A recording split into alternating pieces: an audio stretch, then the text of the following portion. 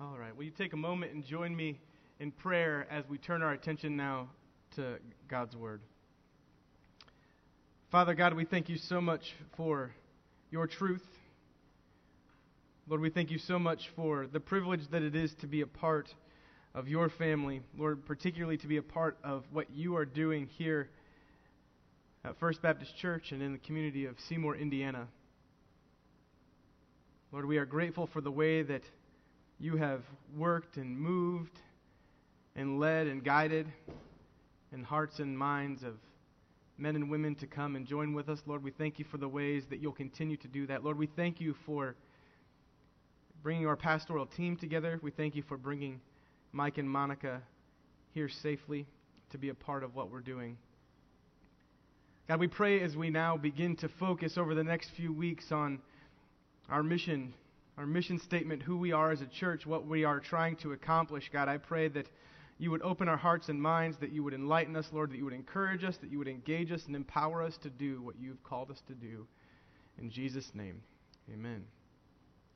Well, if you read my column in the newsletter bulletin thing, the messenger, you noticed that I actually talked about the significance of our statement. Now, there's a lot of different ways that we can refer to that statement. I know that we've called it a vision statement for a while, and that was appropriate, but I'm going to change our semantics right now, and I'm going to let you know how I'm going to refer to it, because I know we got purpose statements, mission statements, vision statements, etc., etc., etc. Our vision is that First Baptist Church would be a home for your faith. That is our vision, that we're a place that would bring people in to engage them, encourage them, empower them, and then send them into the community to live the mission that God has for them. That's what we want to be. That's the vision. That's the big picture that's out there that we want to fill in with colors. Well, how do we do that? That's where the mission comes in. That we're going to be guided by prayer, committed by faith, empowered by God's Spirit, working together to share Jesus Christ. That's how we're going to do what we're going to do to become that home for your faith.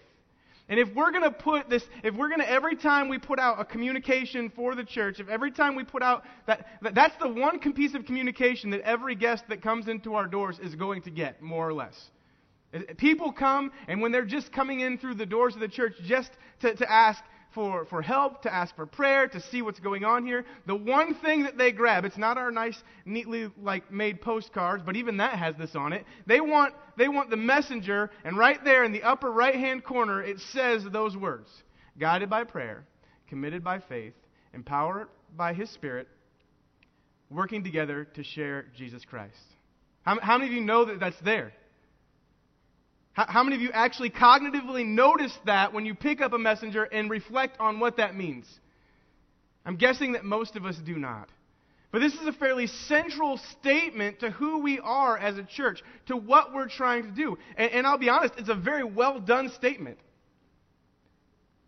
I like it. But if we're going to say that this is what we're about, then we better know that. And we better understand where that comes from biblically, so that we understand that what we're pursuing is actually biblical truth and not just our own personal preference or standards. So for the next 6 weeks, I believe it is, we're going to talk about these four different statements. Some of them will get a little bit more attention than others. For prayer, for instance, we're going to have 2 weeks that we're going to talk about prayer.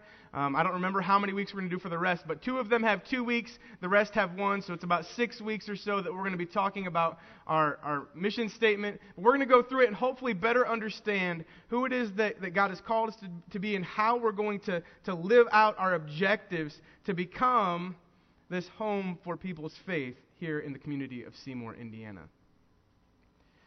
Now, every Christian family, I'll say, has a certain hierarchy, right? And in every Christian family, I found this almost to be true without fail, there is what I like to call the designated prayer.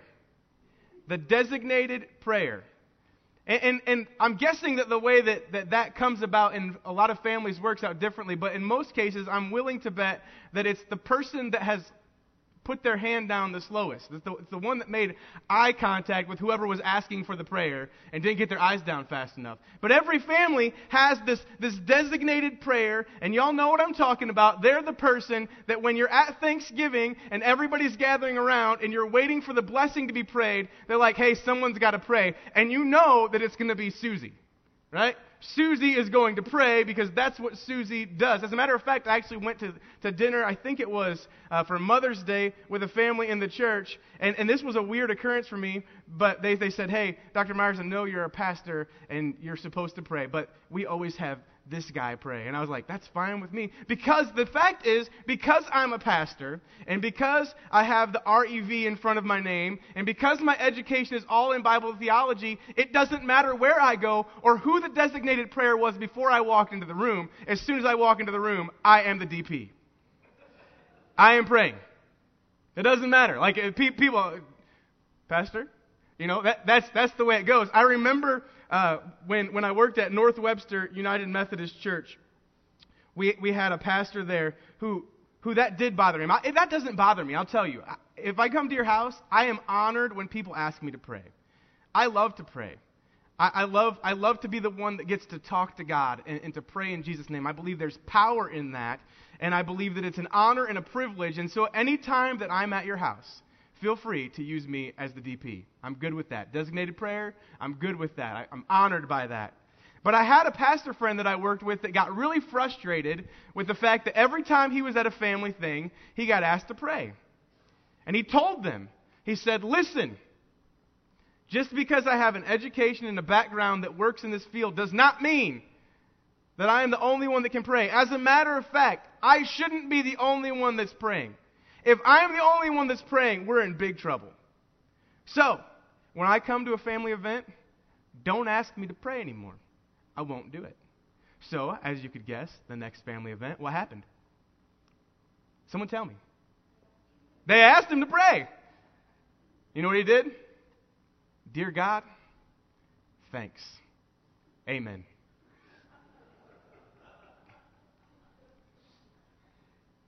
And you know what? Here's the thing. We laugh about that, and some of you might think in your heart, that's disrespectful. Why? Did it not accomplish the needed purpose at the time?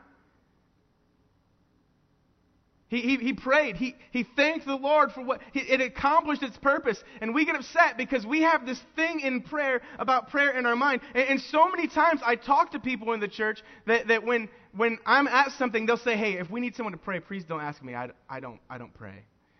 Really? No, I mean I don't pray in public.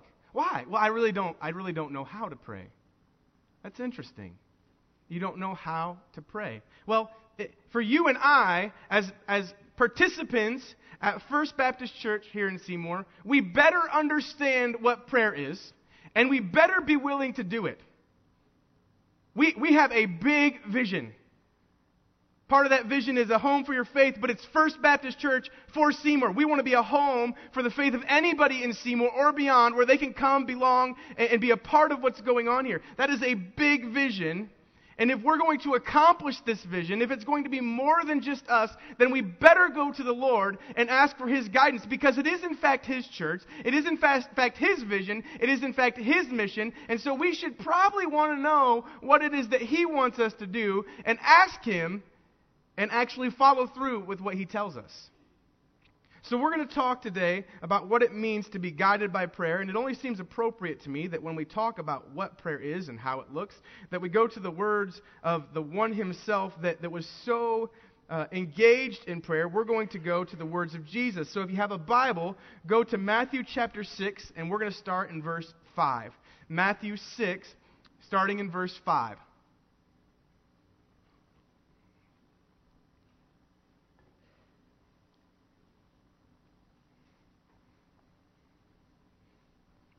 Matthew 6, 5 through 8 says this. And when you pray, do not be like the hypocrites, for they love to pray standing in the synagogues and on the street corners to be seen by others. Truly, I tell you, they have received their reward in full. But when you pray, Go into your room, close the door, and pray to your Father who is unseen. Then your Father who sees what is done in secret will reward you. And when you pray, do not keep on babbling like the pagans, for they think they will be heard because of their many words. Do not be like them, for your Father knows what you need before you ask Him. Now, before anyone gets upset and is like, how are you going to stop before the Lord's Prayer? Because we're going to talk about that next week.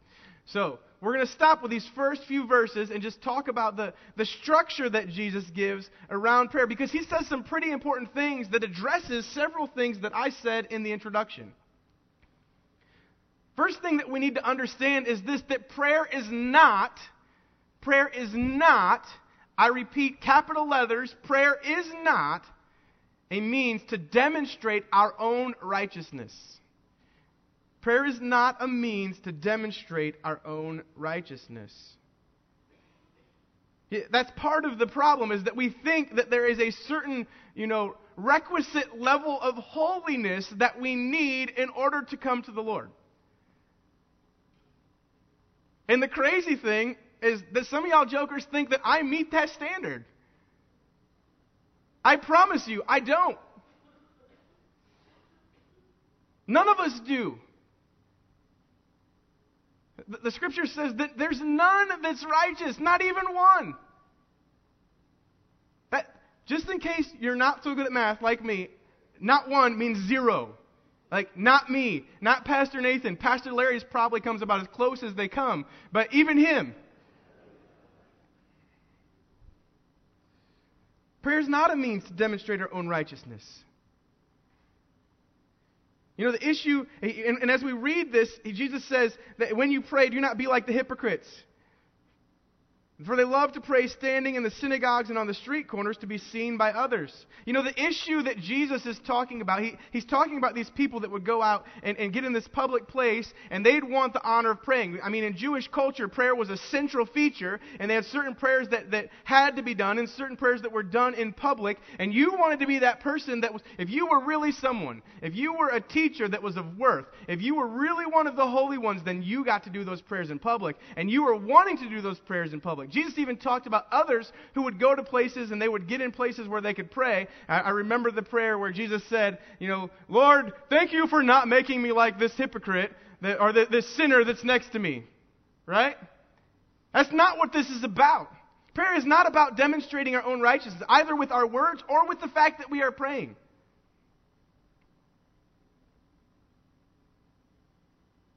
As a matter of fact, I think it's the opposite is true.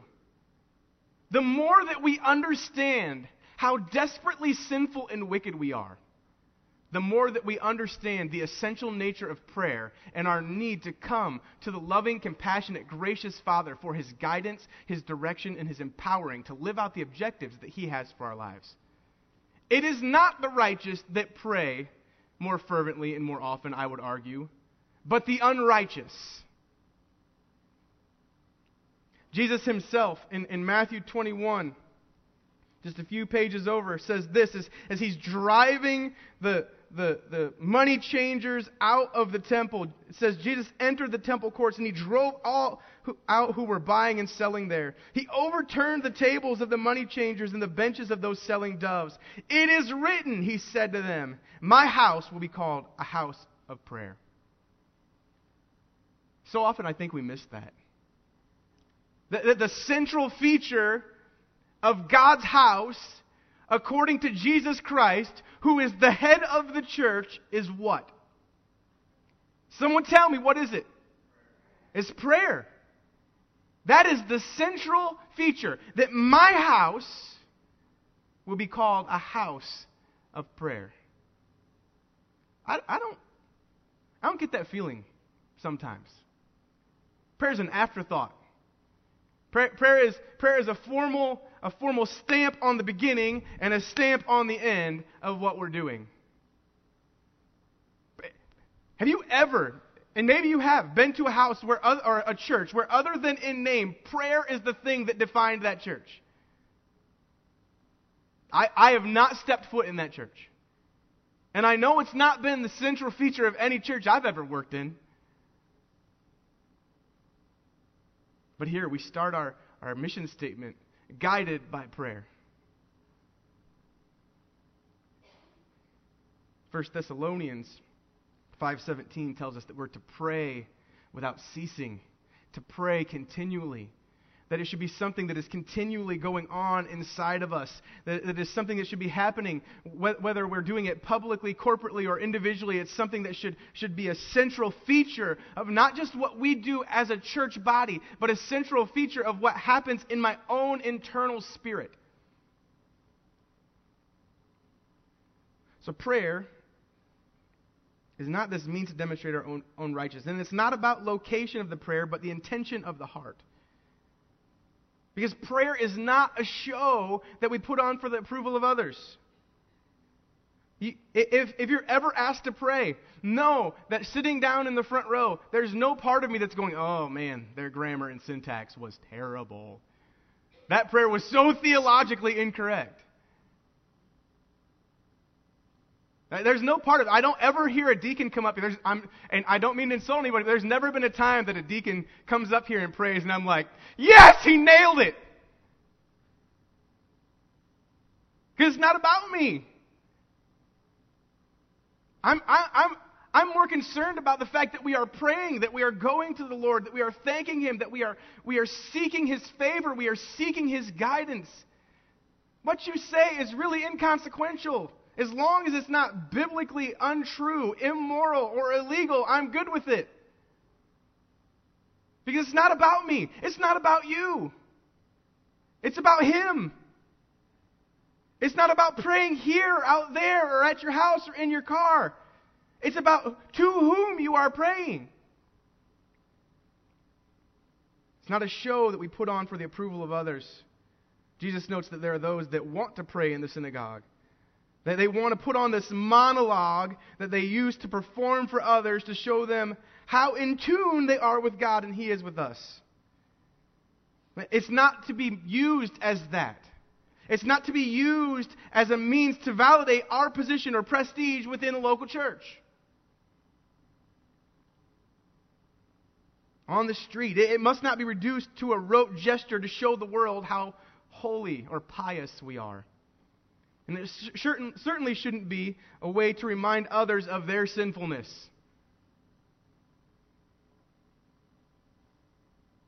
No matter how good the show, real life will come out. You know, it's easy here. Like I can do anything for about an hour and a half. I can put on a pretty good show for a little while. I can pretend to be just about anything that you want me to be for a short period of time. So if all you got to do is pray, that one's pretty easy. Hey, and here's the truth. In the information age, you can steal 100 different prayers that sound good online. But prayer is not the show. No matter how good the show is, real life will come out. Jesus says, when you pray, do not be like the hypocrites. Now, that's an overused word in the church. I mean, if we want to be technical, yes, each of us in some way is a hypocrite. Let's please stop throwing that word around with others. I'm not perfect, you're not perfect. You don't need to throw that in my face. I'm perfectly cognizant of that. The problem is not whether or not we are perfect or not perfect. It's whether or not we're willing to admit that. Whether or not we're willing to work on that. Prayer is not a means to show that we've got it all together. We've got to be real about where we are. Hypocrisy, by definition, is to claim to have moral standards or standing to which one's life does not conform. How many of y'all have ever seen the show American Idol? Anyone seen that? Oh, Lord, I hate that show. Like, you've at least seen a commercial. That show, like, every time I see that show, there's a small part of my soul that dies. It's terrible. It is literally, as a musician, it is painful for me. And you watch that show, and it's always the worst, right? The show's coming back on 2018. In 2018, this is what made me think of this. The worst part of the show, for me personally, is the auditions.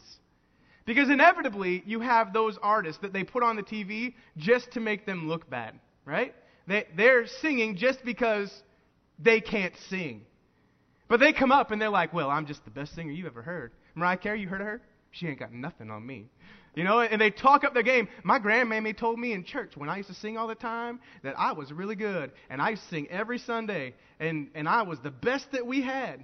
You had 6 people. The talent pool was a little shallow. And why do I know that? Because they begin, at some point, what they are saying stops. And they have to actually open up their mouth and produce. And they talk a really good game. But as soon as they start singing, so-called, it's like a cat got put in a blender. It is terrible. That is someone misjudging their talent. But the same thing is true. That is what hypocrisy is when we, as followers of Jesus, as people, look at ourselves and our own actions and we're like, I am this good with how I live my life. I am morally so awesome. And we can talk a good game and we might even be able to maintain it for a minute. But eventually, you know what's going to happen? It's going to come off the rails and reality is going to smack you in the face. And don't think that everybody else doesn't know the truth. The truth will come out. Real life will come out. If we jump through the hoops of holiness, but fail to have a heart that matches, the truth will eventually come out. At a minimum, be sure of this, that God is not fooled by the show. God is not fooled by the show. You can fool me. You can fool the church. You can fool your family. But God sees the hearts of men and women. He knows the truth. So the show that we put on by praying to God is utterly ridiculous. If our end game is for people to see us, if our end game of prayer is for people to see us and to judge us to be holy and righteous, just to look good, we can achieve that goal. Jesus says, truly I tell you, these people, these hypocrites that have prayed for others to see, they have received their reward in full. If your end game is to be seen and to look pious for a moment, mission accomplished. But that's all you're going to get. That's all you're going to get. Which is incredibly sad.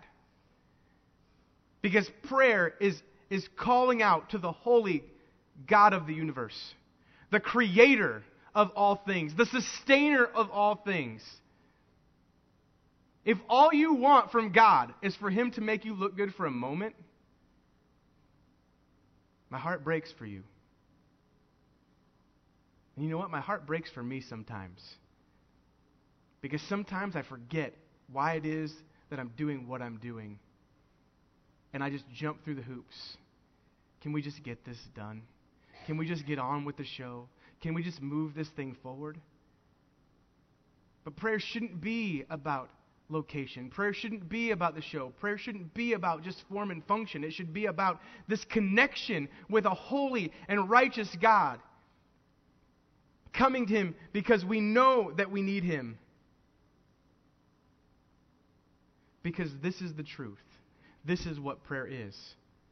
Prayer is the key to a relationship. Prayer is the key to a relationship. And not just any relationship, but the relationship with that holy God that I just spoke of. Jesus says,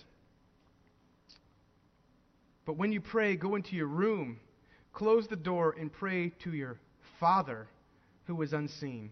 Then your Father who sees what is done in secret will reward you. Prayer is the key to a relationship. Scripture tells us throughout that God is our Father. In John 1, 12 through 13, it tells us this.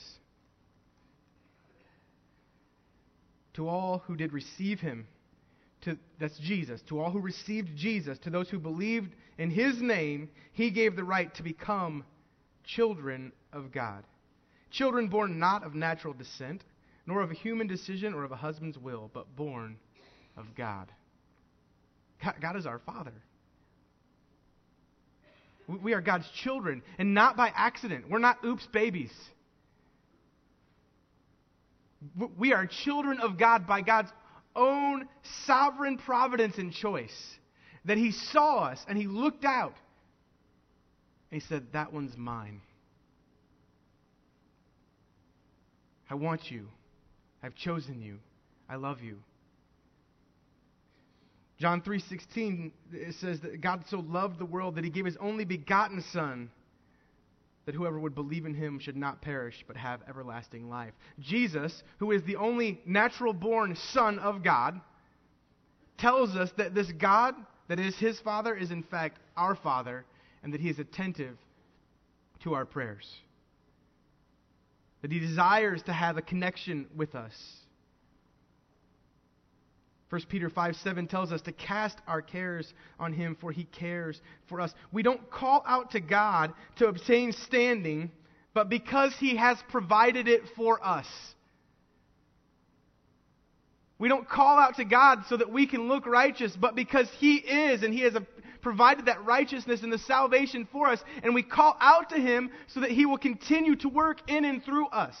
Because He is our Father, and He loves us, and He wants to be in relationship with us.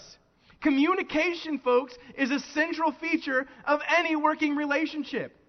When the communication stops, the relationship dies. You know, I want to hear from my kids. I genuinely want to know what's going on in their life. I probably already know. But I want them to talk to me. I want to know what they're excited about. I want to know what their concerns are and what they need help with. I want to be an active part of their lives. And them coming to me in conversation is a means of them inviting me to be an active participant in their lives. Sure, I'm their dad. I'm bigger than them.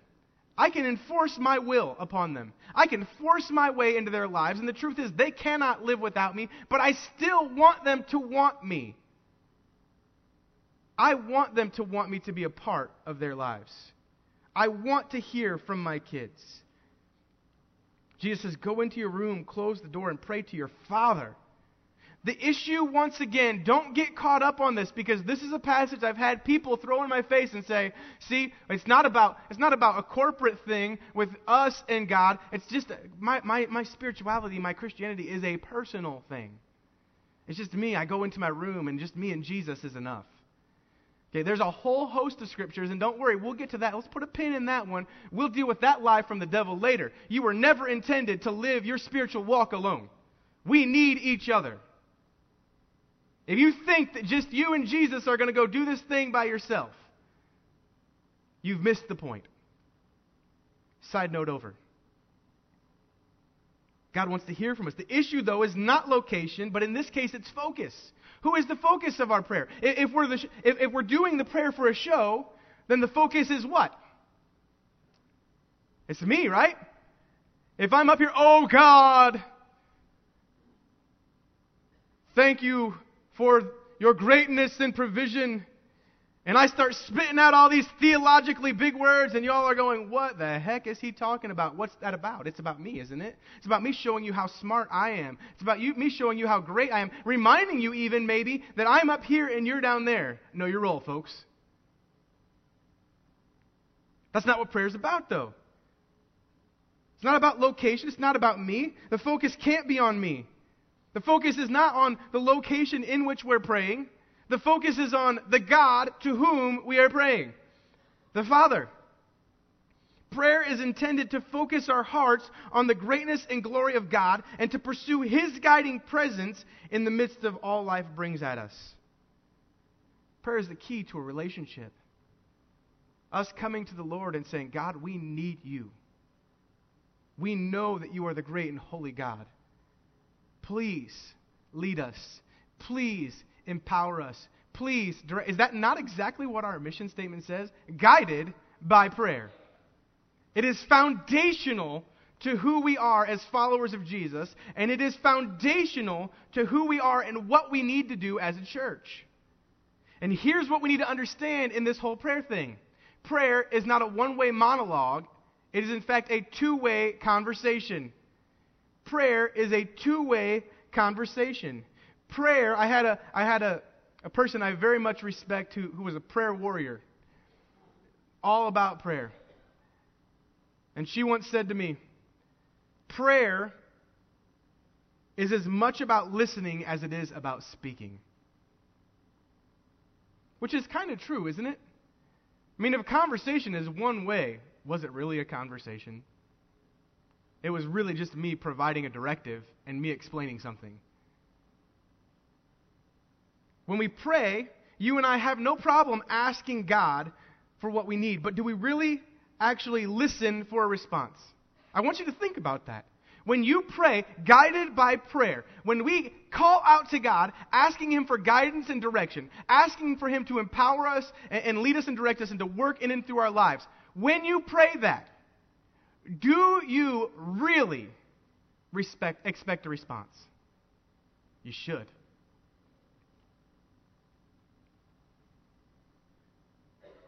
Do we expect God to speak to us? Do we come with anticipation and wonder that the God of the universe is not only listening to us, but that He is speaking to us?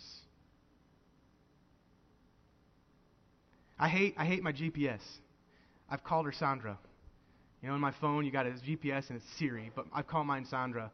And Robin gets on me because we'll be driving down the road, and Sandra will be like, get in the left lane. And I'm like, Sandra, I can't get in the left lane. There's a car there. She's like, I want you to turn right here. And I'm like, no, I don't want to turn right. I want to go up here. You know what? I can argue with that GPS all day. But Sandra knows where I'm supposed to go. Sandra a lot of times has information that I don't even know myself. And here's the truth. If I know where I'm going, then why have I used the GPS in the first place? If I know what I'm supposed to do, then why am I even asking? This means that we should come to God. We should be coming to God, not just to say, God, get us from point A to point B, but guide us along the way. We can't get there. The truth is that we cannot. You and I just want to be clear about this. If we knew what we needed to do, we would already be doing it. But the world is changing so fast and has been that it is hard for us to keep up. Without a miraculous working and moving of God's Spirit in and through us, we will not achieve our mission for First Baptist Church in Fort Seymour, Indiana. Without a movement of God's Spirit inside of us and through us, we will not reach this world. Are we desperate for God to move? Are we desperate for Him to guide us, to show us where to go, to speak to us, to lead us? We need to remember as well that more words do not mean more content. You know, my dad always says that there are certain artists that come on, and there was one that I really liked when I was a kid, and I was like, Dad, isn't that song awesome? My stepfather. And I was like, Dad, isn't this song awesome? And he said, well, that songwriter, he is an expert of saying a whole lot of words, but not really saying anything at all. And sometimes that's what happens with us. Jesus says, hey, be careful. You don't be like these pagans and keep on babbling, for you think that you're going to be heard because of your many words. More words does not mean more content. God is not impressed by your grasp of the human language, the English language. I don't even care if you can do it in 3 languages. God doesn't care. It's not about many words. It's about the intent and the content, us coming and requesting God's movement and listening for His response. We don't need to wheel and deal with God. We don't need vast explanations. We simply need to come humbly before Him and honestly communicate our need for His presence, His grace, and His intervention in our lives. Jesus says, your Father knows what you need before you ask Him. God knows what we need. God has a plan of action. It is for us to ask and trust. God knows what we need and has a plan of action. Just ask and trust. This plays out both corporately with us as a body and individually, and both matter. Prayer is a central feature of the Christian life, at least it should be. Our walk with Christ is not some formal agreement. It is, in fact, a personal relationship. God knows who and what we are. And He desires to hear from us, His children. But He also wants to respond and wants to see us act in accordance with His guidance and will. If we are to be guided by prayer, it requires for us to actually pray regularly, one, both individually and corporately, and two, it requires for us to leave space and to come with the expectation that God will in fact respond so that we might act accordingly. Guided by prayer. Will prayer be the foundation upon which this church is built through the power of the shed blood of Jesus Christ and the power of His Spirit? That's my hope. That we would establish and bathe everything that we do in prayer. That we would come to God not to establish our own greatness, but because of His. And that we'd come to Him not to explain ourselves or to try to coerce Him into doing things our way, but truly with an openness and a desire to hear Him speak to us, that we might move and live as He would have us live. In the name of Jesus. Amen. Father God, I thank You so much for Your goodness and grace in our lives. Lord, I thank You for Your desire to be an active participant in our lives. Lord, I pray that we would clearly hear from You even this day, God, that we would be seeking Your guidance and leading on a daily basis, that we would pray without ceasing, and that we would respond when You speak to us. Lord, move and work as only You can. May we truly be guided by prayer. In Jesus' name, amen.